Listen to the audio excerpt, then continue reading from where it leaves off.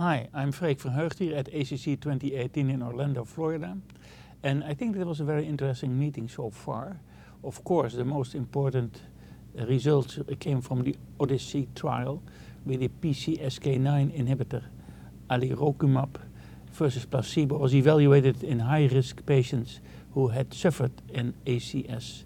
They were on maximal tolerable statin therapy, and the outcome was much in favor of the PCSK9 drug. There was even a mortality reduction, and also other cardiovascular endpoints were significantly reduced. And especially the patients who had although they had maximally tolerated statin, an LDL above 100. So this is an important study, and I'm sure this will be published soon. It is in fact the first study since Atlas 2, 6 years ago, that showed a mortality benefit in patients who have survived acute coronary syndromes. Important study.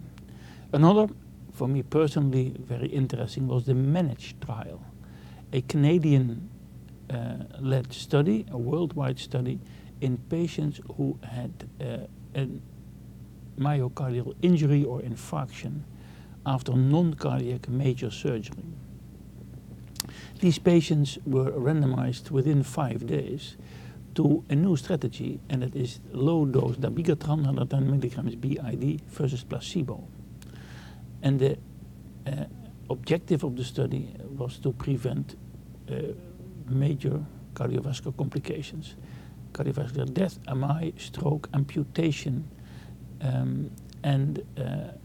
and of course the safety was evaluated as well. The trial was powered at 3,000 patients, but the problem was that the finances were curtailed, so we ended up here with 1,752 patients.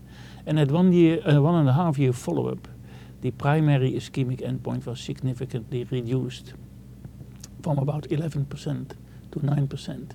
With a statistical significance with a p-value of 0.012.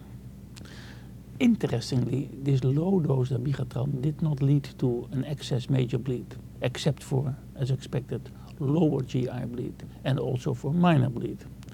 But it was not a problem.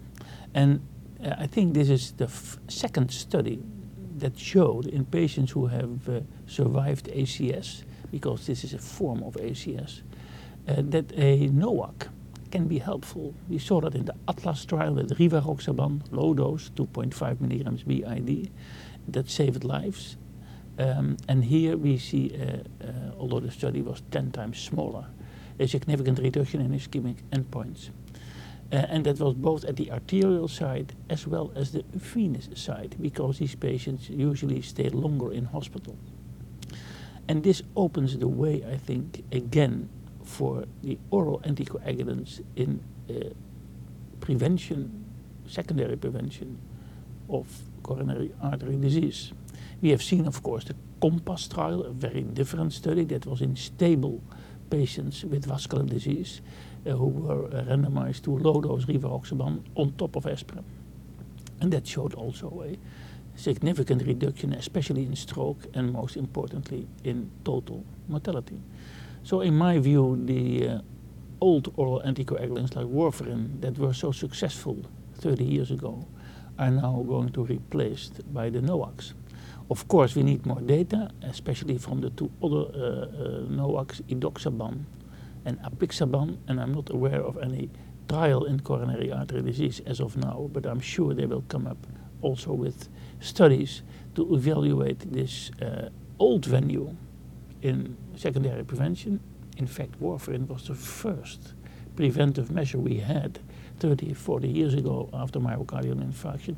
And now we have, again, anticoagulants which are much safer and, most importantly, much more patient-friendly. Thank you very much.